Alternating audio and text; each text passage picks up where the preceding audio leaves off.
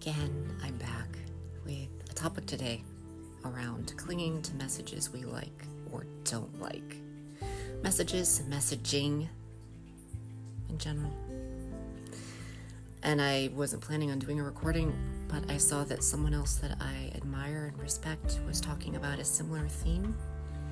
And it just seems like some important practical advice that I give to myself a lot. So I just became aware that maybe other people would benefit from it as a reminder, because this is stuff that you already know. But sometimes we need reminders. So yeah, practical advice that I'm giving myself a lot. It's been coming up a lot. And it's advice really for anyone who is wanting to surf rather than swim the increasingly choppy waves of collapse, shenanigans, of upheaval and turmoil that we are all experiencing inwardly and outwardly. And that practical advice, it's been said for millennia in different ways, but basically to everything, there is a season. There is a time. The time comes and it goes. And to everything, there's a season. Let me build on that. Where I'm coming from with this advice today, is my need to put down ideas, stories, messages, messaging, and the identities that result within myself around those ideas, stories, messages, and messaging. And those messages and ideas and stories are true. They've been true. Maybe for a really long time. Maybe always. Maybe they've been true in other lifetimes. And it's truth that has followed me over and over and over again. But there comes a time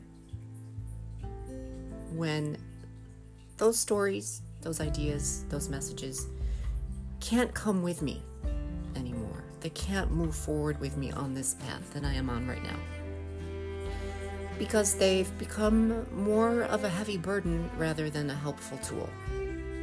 So it's time to let it go. That doesn't mean that they become untrue. That doesn't mean that those stories and messages and identities are fake or dumb or trash. No. Just time to let it go. Loosen my grip, because it just can't come forward with me. So what kind of messages am I talking about?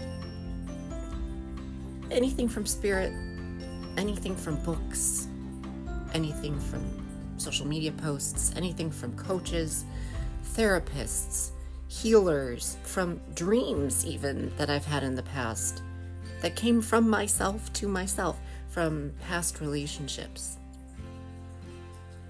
Messages that really resonated, either positively or negatively. And the thing about information that resonates, whether it be really exciting, interesting, positive, affirming, or deeply wounding, traumatizing, it's normal for our brains to seize on that information that stands out. In any way that it stands out. It's just normal to seize on what stands out. It's ingrained, it's inherent, it's hardwired for just basic survival. But to be fair, the negative stuff is what really tends to stand out. But so can the positive stuff. Anyway, anything that gets our ego identities worked up. And so that also includes any messages and stories about how amazing, about how gifted, about how special we are. That can be true. It can be true. But seizing on and clinging and building a narrative and a path and an identity as a result just is not where I'm going, not where I'm headed. So like I said, those messages can be true, But if they're true, it's always going to be a partial truth, a slice of truth, a limited narrative. Because we can't even begin to fathom all of it. All the truth. All the things. And again, that's normal. It's not a failure. That's not a personal failing. But the problem is when we cling to it and turn it into an ultimate truth. A partial truth becoming an ultimate truth, and an identity. And an identity as a result. And when the time comes to loosen our grip on that story and identity, we don't want to do it. We've built our sense of certainty, our sense of identity, which is our sense of survival, and our worth on a story, an idea, a message that had truth to it, but now it's time to loosen up. So getting rigid and dogmatic about it as my sense of self, as my sense of identity, is a big problem when on a spiritual path where, well, a spiritual path in general, any authentic spiritual path in general, but where you want to let go and flow and be led rather than force and exhaust and grind. So for people who are interested in that more so. And that just becomes even more relevant in modern life right now. So there are times and seasons when something I learned or what someone told me or something even I just remembered. It's important, yes, it's important and helpful and useful, but getting stuck in that and not being flexible and open to more ideas, to the other stuff that's coming in and unfolding. Getting stuck and not being flexible is a really big problem for me. Leads to a lot of suffering.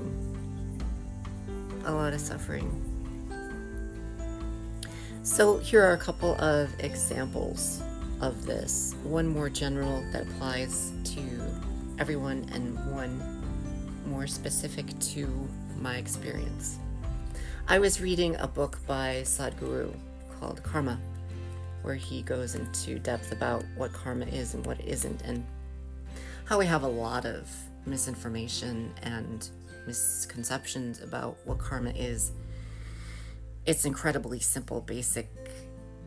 You could see it as a natural law similar to gravity. What goes up must come down. Action and reaction. And he was saying in the book that he doesn't like to talk about people, about everyone being God, which is a popular spiritual concept in the New Age marketplace, but just it's a real thing in non-dualistic traditions like Advaita Vedanta, but other things as well. And he doesn't like to talk about people being God because it leads to delusion and delusional identities really quickly. So technically speaking, in a non-dual tradition, it's ultimately true that everyone and everything emerged from the same unchanging, unborn, eternal substratum or fabric of reality, which can be called Brahman, among other things. And that is, in non-dualistic traditions, is what is known as God. I won't go into more details about it. This is just an example.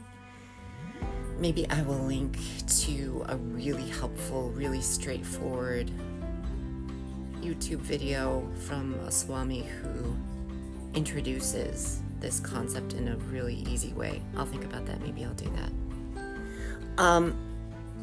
But this is just an example. The point was that people's conditioning and ideas around what God is and what it means it's so deeply ingrained, and our individualism, our need to be special is so deep that it's really impossible to remain unattached and objective when considering yourself, when considering myself to be God.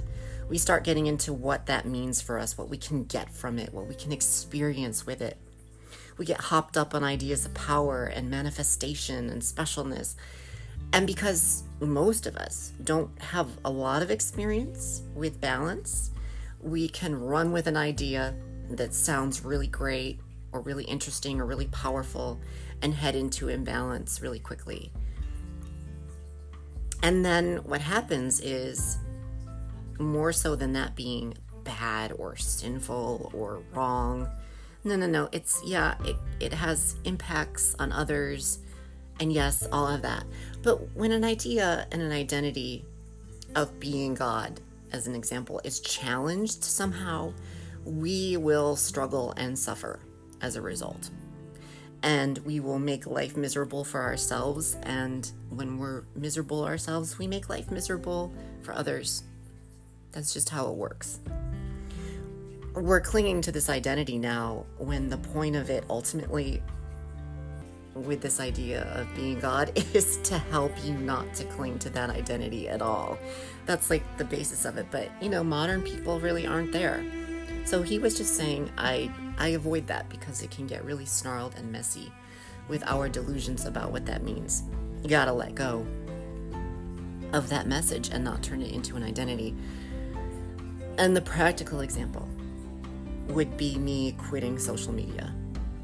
And there being a response from others, but also within myself to that, which is for myself that it's permanent and that it's my identity. For others, they might be having another narrative and projecting that onto me. But just for an example, quitting social media, avoiding that part of life. One identity that results from that would be for example, I'm a Pisces moon. I'm a Pisces moon, actually, in tropical Western astrology and also in Jyotish. My moon remains in Pisces. And so there are lots of narratives and identities around that, a lot of messages. I like to retreat and escape and avoid reality, and I'm being a hermit, and I'm limiting myself. Things like that. But my quitting social media is for a season. It's for a time that was right for me to do that. It was aligned for me to do that. I was ancestrally guided to do that. Even if I never posted to social media ever again, it really has nothing to do with my identity and my path. It's about following what's aligned for me in the seasons and the times that it's right for me. If I get rigid about it and insist to myself, and it becomes my identity, that I'm not open to being flexible about it, and I'm not open and surrendered for things to shift and change, then I'm just blocking myself and getting in my own way.